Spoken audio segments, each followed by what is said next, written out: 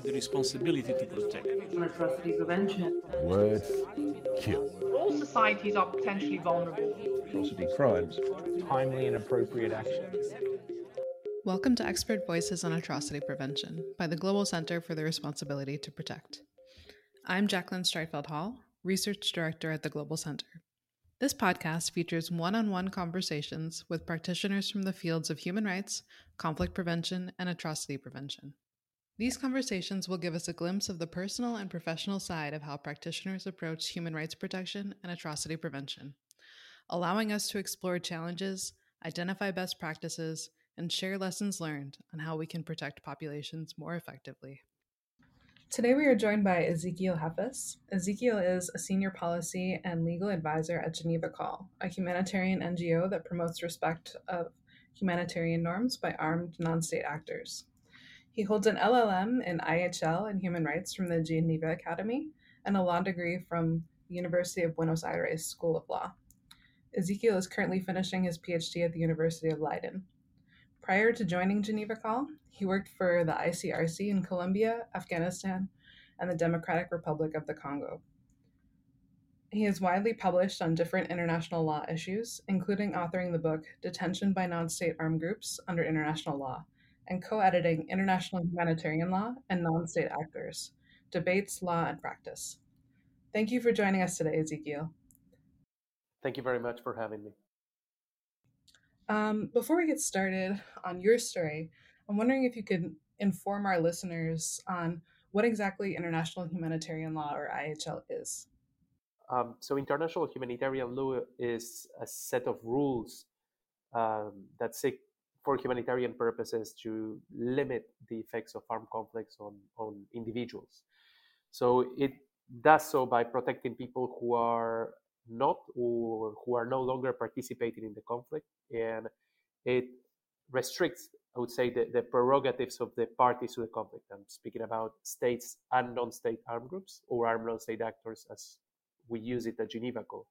So it puts a limit to what they can do or they cannot do in armed conflict. And the main treaties that are form actually the international humanitarian law are the Geneva Conventions of 1949. There are 3 additional protocols, 2 of them that were adopted in 1977 and one that was adopted in 2005. And then there are also a number of rules that are considered to be customary in nature. So that means that the repeated practice of states and their beliefs that these rules are mandatory have confirmed that these rules are customary in nature. And these rules, they are applicable in there are 2 types of conflicts in which some of these rules apply. One type of conflict is international armed conflicts, that are those conflicts between 2 or more states, and non-international armed conflicts, that are those conflicts between a state and an armed non-state actor, or between 2 or more armed non-state actors themselves. And what initially drew you to working in this field? So I have always, I'm a lawyer, as you read in my bio. I'm a lawyer. I've studied law at the University of Buenos Aires in Argentina. And I have always been quite of a fan of the law and what the law can achieve in societies. I believe that the law is a tool to protect individuals. And I think armed conflicts are one of those situations in which individuals need to be protected the most, because sometimes, because of course of the presence of violence, because services are no longer present, so individuals don't have access to healthcare, they don't have access to education, they don't have access to food. They are sometimes under the control of entities that are not the state. Sometimes they are under the control of a foreign state. So they are taken out of their normal environment. And I believe these are situations, as I said, in which individuals need to be protected the most. And I think the law provides certain tools in that regard. So I mentioned before the Geneva Conventions, the additional protocols, and customary international humanitarian law that exist alongside international human rights law, that is the framework, the legal framework that applies both in times of peace and in times of war, that also protects individuals. So for me, it was a matter of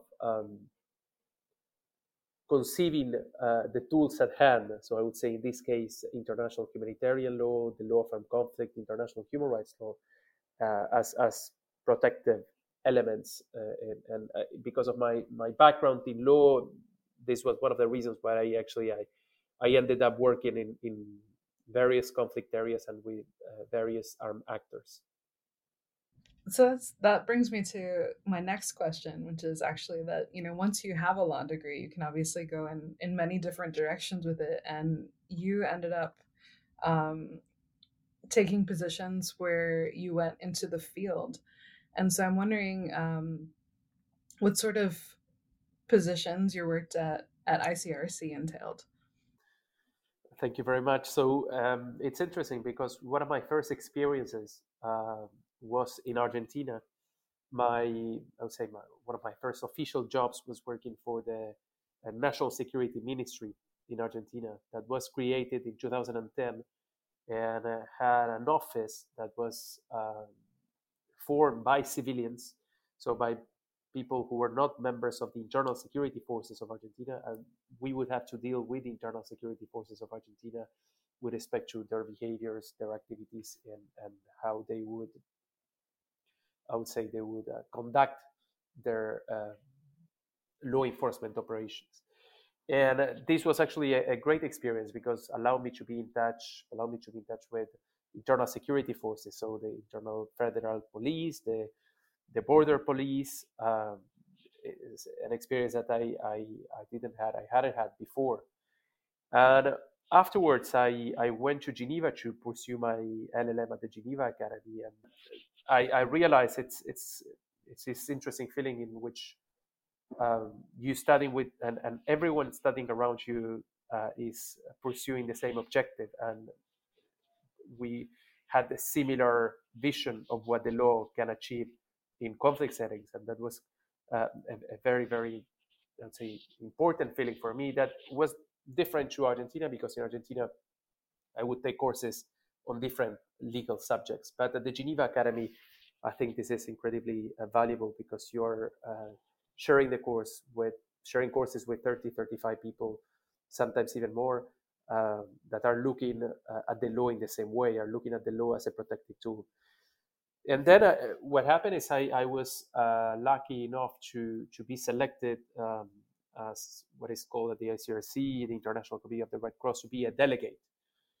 And so, of course, I'm a huge fan of the law, but at the time I was lucky enough because I didn't have any experience working in conflict settings. I had this experience at the Ministry of Security in Argentina, but I was elected to be a delegate, and then I had the opportunity to fulfill different roles in different missions. So my first mission was in Colombia, in a city called Bucaramanga.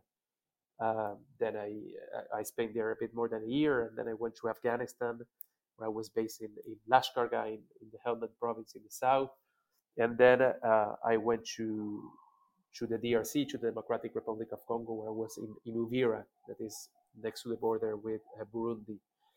And these experiences, from a humanitarian perspective, of course, were very, very interesting, because I was able to see how the law that I had studied from a theoretical perspective is applied by state actors, armed state actors, and of course, the relation between the humanitarian sector and the local communities, but also how the different armed actors would interact with these local communities. So it was, and the three contexts are very different, because of course Colombia, well, not only in terms of it was a Spanish-speaking country, I'm a Spanish speaker, so I'm from Latin America, so I could relate relatively easy with the different with the people there. Then in Afghanistan, working with an interpreter in a different language, very different culture to the one in Colombia. And then the DRC, also a different place, because some people would speak French, some people would speak local languages such as Kinyarwanda or Swahili. So the three experiences were fantastic. And then I had the opportunity to move to Geneva. and work specifically on armed non-state actors and international law. And what does your work at Geneva Call involve? How does the organization approach working with various armed groups? So Geneva Call, perhaps a bit of the story of Geneva Call is Geneva Call was created as a result of the movement that was looking to ban anti-personal mines in the 90s, and so that this movement, this led to the Ottawa Convention in 1997. But a group of people at the time said, this is very interesting, but there is a situation of landmines being used by armed non-state actors, and armed non-state actors cannot become parties to the Ottawa Convention. So there should be a system that exists in parallel to this state-centric lawmaking system in order to start involving armed non-state actors in legal discussions. So Geneva Call was originally created to engage armed groups on issues related to the prohibition of using landmines. But what happened is that Geneva Call started engaging armed groups from different parts of the world, and I can speak later about how Geneva Call gets in touch with the groups and all the engagement processes. But the interesting aspect is that suddenly, I would say 4 or 5 years, Geneva Call was talking to 40, 50 groups about the prohibition of using landmines. And many of these groups were engaging positively on this. So destroying the stockpile of anti-personnel mines or deciding not to use anti-personnel mines. So some key actors after a couple of years said, if you're already talking to these groups about the use of the prohibition of using anti-personnel mines, why don't you also talk about the prohibition of using and recruiting children in hostilities? Or why don't you also start talking about the prohibition of sexual violence or gender discrimination? You're already discussing with them about international law. So what is preventing you from doing that? So we since that NGO that originally engaged armed groups on the prohibition of using landmines, then we are now dealing with child protection issues, the prohibition of sexual violence and gender discrimination, cultural heritage, protection of cultural heritage, protection of healthcare, prohibition of forced displacement, international humanitarian law in general. And this year, we've started officially our program on starvation, the prohibition of starvation and the protection of environment. And the interesting aspect about Geneva Call, for me, there are a couple of things. The first one is that the engagements that Geneva Call has with our groups, these thematic engagements, these thematic dialogues that it has with groups, are public. So Geneva Call has this engagement tool that we use. It's part of different activities that we have, but I think the branding tool of Geneva Call is what we call the deed of commitment.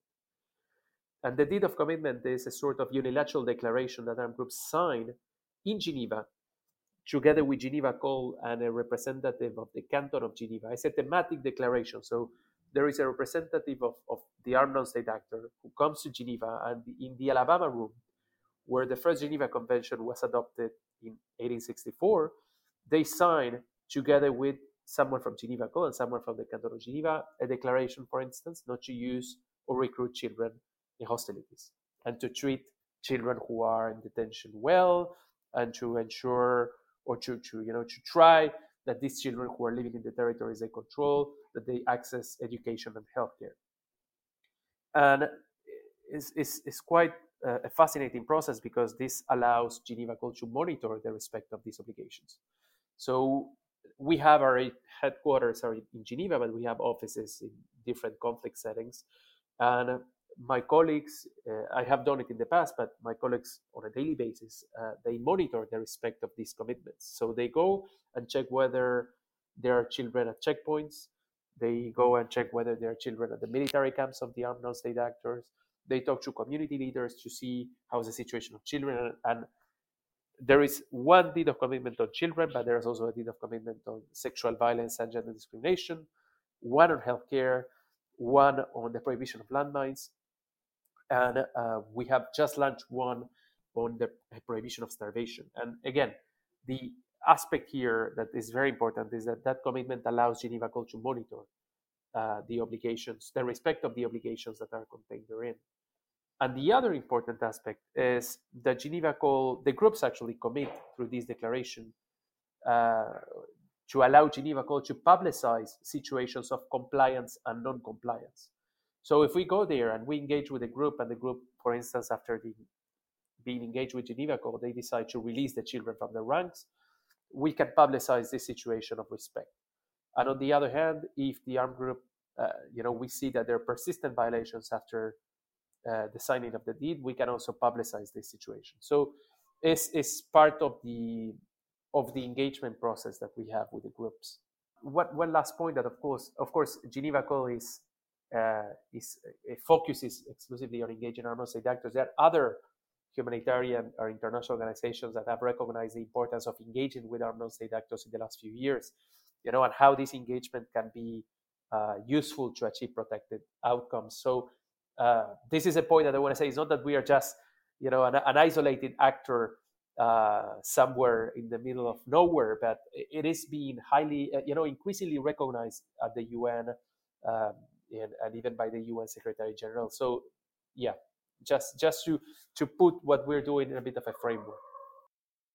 This is such fascinating work, especially from an atrocities prevention perspective, because we study, so many countries where non-state armed groups are very relevant to the conflicts and don't have that level of engagement ourselves. And so it's always interesting to think about how you can get their behavior to change, how to communicate policy recommendations beyond just states.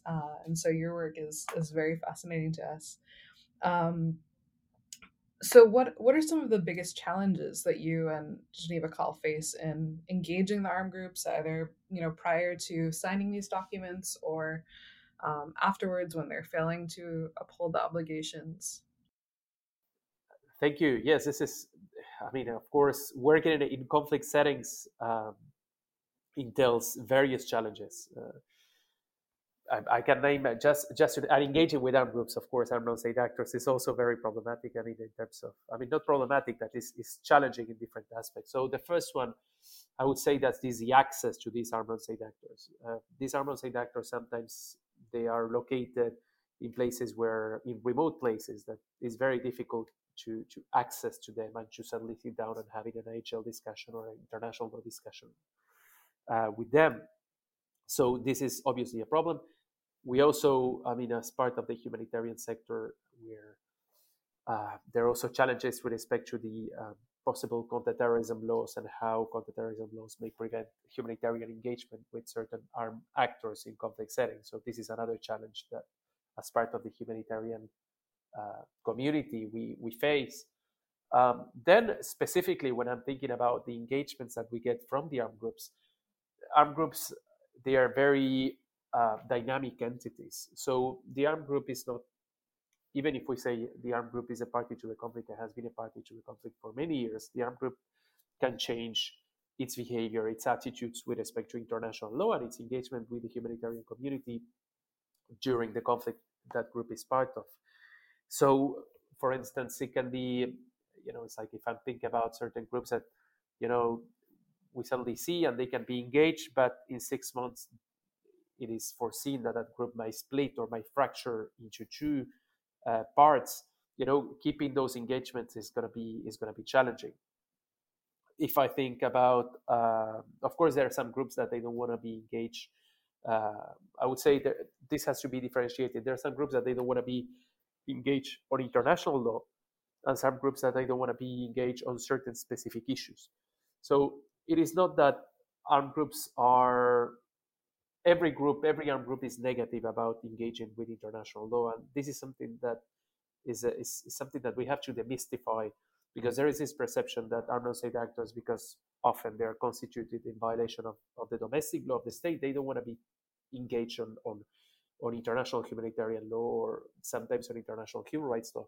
And this is not always the case. So there are armed groups that have engaged on international humanitarian law with humanitarian organizations, with states, signing agreements with other groups. And this has happened in the past. So just to say that, again, a challenging aspect can be that certain groups are they don't want to talk about specific rules, or they don't agree with what international law says about specific rules. So just to give you an example, I was in touch with some groups, and they would say, they wouldn't be against the protection that civilians they have under international humanitarian law, but they suddenly wouldn't be in agreement with the minimum age for using and recruiting children in hostilities. And so just to give a bit of a background, the international humanitarian law says that is 15. The Rome Statute says 15. Under 15 is a war crime. International human rights law says 18. And it's interesting because, they say, we agree civilians shouldn't be attacked, but we don't agree with the 18 years old standard. This is a standard that Geneva Code uses because we believe that it has to be the most protected one. So it's not that they were against international humanitarian law in general, but, the exercise was a thematic one. Then there are groups that they don't want to be engaged on international law in general. And for those cases, we have to develop other strategies of engagement. So perhaps we develop strategies in terms of engaging with societal actors, or relying on certain local values. This is something that we might do as well. So just a couple of the challenges that come to mind. It's interesting. So are there particular moments that you can seize upon where it's easier to interact with the groups, like whether it be when they've signed recent agreements with their own government or something else changing in the conflict? It's a very good question, because as I mentioned before, armed groups are dynamic entities, and part of the exercise of humanitarian engagement is to identify when is that window of opportunity. And some groups, for instance, they might be willing to discuss about IHL in general at a certain moment in time, but not about, for instance, as I said before, child protection issues. And then you have the peace agreement, and you have the FARC committing not to use and recruit children in hostilities during the peace negotiations in La Habana. And this is, they had a rule saying that they wouldn't do that below the age of 15. But, it's like during the peace negotiations, they suddenly started increasing the minimum age, until they said like they would release the children from the ranks. So that's part of the exercise that the humanitarian sector does, or at least that Geneva Code does, in terms of identifying which thematic area we can engage on and which moment. But of course, we sit down and we try to talk through and to see why they don't want to engage on a specific rule, and to see to look for alternatives, and to see whether we can actually create that window of opportunity. I think you hinted at this a little bit when you were talking about your previous experience in Colombia versus Afghanistan versus Congo, but with the work you do at Geneva Call, are the sort of challenges and even successes you have context specific, or are there a lot of similarities between groups regardless of what conflict you're looking at? There are challenges that are specific to the conflicts, and there are challenges that can be observed from a more broader perspective. So I would say, for instance, I'm thinking specifically, for instance, in terms of the interpretation of the law. In certain contexts, you can have groups that are they relate more to international law because of they could be they are looking for some sort of legitimacy at the international level, so they commit more to the international legal system than groups that, for instance, might be more community embedded. That for them, international law is not that relevant, but the relation with the local community or the local leader or the religious leader that is in that village is the driver to influence or to change or to have an impact on the behaviors of the armed actor. So again, I think it's quite different from I would say that the analysis has to be done in terms of what the literature has discussed in terms of typologies, and where a certain type of groups, which groups form a certain types of groups. And some people have said, I don't know, you have groups that are seeking for legitimacy. It's like, so these groups are going to be more I would say, closer to commit to international law, than groups that are not seeking for legitimacy before the international community because, they don't care about what the international community says. But again, I repeat this quite often, but I think it is true. I mean, armed groups, they change their behavior. So, you may have at certain moment in time, you may have a commander or a deliberate decision of the group to look for legitimacy at the international level, but then that might change if that commander dies, that commander is arrested, if there is a fracture, the fragmentation inside of the structure of the group, and then you have new commanders deciding differently. And then this is, again, we come back to the challenges before. You might negotiate access to a certain territory with one specific commander, and then 3 months afterwards, that commander is no longer there. So that can be a challenge. But I would say, again, differentiating according to the types of groups and not so much according to the region or the country where they work on. So, of course, it really depends on how the typology is formed. If, as part of the typology, you have groups that are, I'm saying what comes to my mind, groups that are more politically motivated, groups that have more religious motivations, groups that have relations to the community, to the local communities, groups that don't have relations to the local community. So these factors of influence are going to be of relevance. And given these challenges and I guess some of the progress that you have seen groups make after signing agreements, do you think that you have facilitated a decrease in violations of IHL and prevented atrocities through that process? I think we have. I think Geneva Code has. Of course, it is always difficult to measure situations of respect. It seems to be always easier to measure situations of violations, but there have been situations of respect. So, for me, the big challenge first is that, from an international legal perspective, we say that armed actor is a party to a conflict, and then we go back to the obligations, IHL and possibly human rights law, depending on the actor. But so we say they are parties to the conflict, so they have international obligations. But on many occasions, they don't know what obligations are we talking about. No one actually has sat down with them and discussed what they have to respect according to these legal frameworks.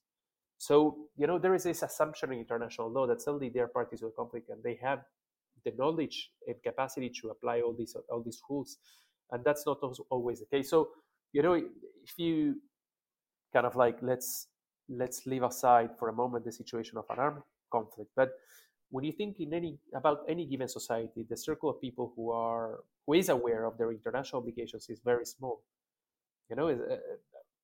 You think about the people who actually know about the law in any given society, and it's not a lot. And when you think about the people who know about international law, is even smaller. And the people who know about international humanitarian law is even smaller. And the people who know the differences between human rights law, international humanitarian law, international criminal law, like the ICC statute, it's even smaller. And we think, again, this is a reflection about how international law deals with these actors. We think that because they are parties to a conflict and they exercise a certain degree of violence, they know their international obligations. That's not necessarily the case. So one step that we do at Geneva Code is we actually sit down with them and discuss about their international obligations. And this is part of this engagement process I was telling before, is, you cannot use and recruit children below the age of 18, or you cannot, place your military barracks next to a healthcare facility, because if the other side comes and attacks you, then it's going to put in danger that military facility. These things need to be part of the discussions with these armed actors, because otherwise it's going to be very difficult that they comply with international law. And this is a very, I would say, pragmatic approach on what to do in this situation. And the other point that I wanted to say is, of course, the first step is to discuss about their legal obligations. And once they discuss it, we discuss the legal obligation. There are other steps. So, for instance, they need to internalize these obligations through the adoption of a code of conduct. They have to disseminate the content of this code of conduct by training to their members. Then they have to adopt a certain system of a certain mechanism that is triggered if there are violations of that code of conduct. And then, so when you put this in place and when you discuss this, you see that the reasons why international law is violated is not as straightforward as you say, yes, the group is deliberately deciding not to do this or to do that. So there are a lot of intricacies, I would say, behind situations of respect and situations of violation. The role of emotions, what is like when you have a child who has been recruited when he or she was young, and and that same person is recruiting again children. So it's like how individual emotions play a role in that same violation occurring again. And like that, I can give you different examples. But again, Geneva Code, we've been working to enhance the respect of international law by the armed state actors in conflict settings, and we have achieved some good results. Groups have released children from the ranks. They have, for instance, moved their military barracks far away from schools. They were occupying schools. They realized that they couldn't do it, and they also left the school unoccupied. They destroyed their stockpile of anti-personnel mines. They adopted internal rules on the prohibition of sexual violence and gender discrimination. They received and they have given trainings internally on these issues. So, of course, I'm not saying this is these are, of course, steps among the many different engagements that we have, but some good practices and good examples are out there. The problem is, again, that we hear a lot more about violations than about situations of respect. But we have seen that in certain situations, decrease in violations may happen when certain issues are present. And having said that, when situations of violations decrease or more situations of respect are present, then, for instance, perhaps a peace process or transitional justice processes can also be influenced positively. So it's like if the armed non-state actor stops using anti-personnel mines, then the whole demining issue afterwards might be easier, or the whole idea of transitional justice and reconciliation for the communities when violations have decreased during the conflict. I really appreciate that your conception of situations of respect are harder to measure than violations, because we obviously deal with the same thing all the time with R2P and the idea of prevention, and how do you measure an atrocity you've prevented versus you have obvious, very clear evidence when you failed because atrocities are taking place. So it's a common struggle for both of us. Absolutely. I mean, when you when a civilian building is attacked, and of course you can measure the amount of attacks that unfortunately happen in many of the conflicts. The amount of hospitals that have been bombed, the amounts of schools that have been bombed, sometimes the number of civilians who have been killed. But it's then when you move away from that and you say, like, okay, how many attacks didn't happen because a commander said, let's not do that because that's a violation of IHL, that's more difficult to measure. But for us, again, it's part of the engagement, and we discussed with the armed non-state actors in this respect, and other key stakeholders such as, members of the local community, religious leaders, the humanitarian sector in general, NGOs working in those conflicts that we're also working. We of course, we gather information of those violations. And it is also important because Geneva Code, traditionally, we have had a thematic engagement. So as I said before, we started with anti-personnel mines. Then we would deal with child protection issues and all these thematic areas. And we wouldn't raise the issue of anti-personnel mines if the group that we are engaging is not using anti-personnel mines, has never used anti-personnel mines. But, so it's part of this thematic idea, this thematic engagement is also important for us. And for that, we do an analysis of the situations of violations and respect, of course, restraint by the groups. I want to ask a question that speaks to, I think, your broader expertise on IHL beyond just Geneva calls, since you have such an immense background in this area. How do you think the scope of compliance with IHL has evolved in recent years? And what impact do you think this has had on civilians? What do you mean by scope of IHL compliance? Is it? I Yes. guess is it trending upwards or downwards, and is it, I guess, even who is, if anyone is getting better at compliance, what do those actors look like? Is it non-state actors? Is it states themselves? It's very difficult to measure because, as I said, in I would say in every situation of an armed conflict, in every armed conflict, I mean, there is situations of respect and situations of violations, and I doubt very much that there is any party to the conflict that has never committed an IHL violation. Having said that, again, there are situations of respect that do not receive much attention. And the question is how we measure those situations of respect. What are the elements that we use to measure those situations of respect? So it could be, for instance, the commander or the individual there saying, like, let's not do that because international law, says that we cannot do that.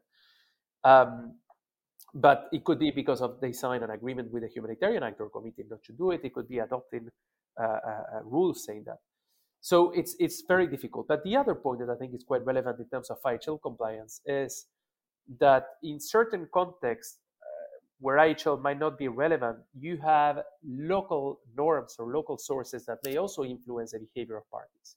Or, as I said, emotions, So it's like it could be a positive emotion or a negative emotion. But so again, from a legal perspective, there's a lot of attention on how IHL relates to the party to the conflict, and certain groups, they might decide not to do something, not because international law says that they cannot do it, but because there is a local custom saying like they cannot do it. And that the power of that local custom is much stronger than the international law. So this is something that, of course, again, the humanitarian sector is working on, but it needs more attention as well on the synergies, on the confluences, the convergences between these local norms and international law. Again, it's something that has gained some attention in the last few years. So again, I would say it's this. I'm not sure I can make a statement about whether IHL is more respected now than before, especially because, again, we turn on the TV and we see violations happening all the time, which it's of course, the violations do happen. I don't want to be misinterpreted, but again, in many of these situations of armed conflict, there are situations of respect as well.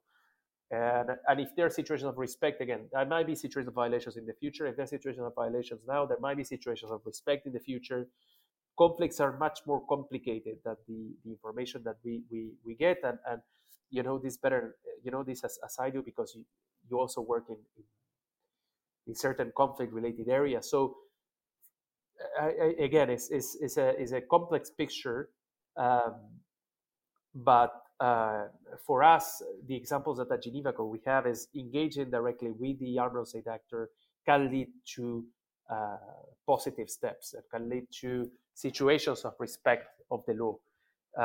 So again, we have had some examples in this regard, and which shows that we have to continue doing that.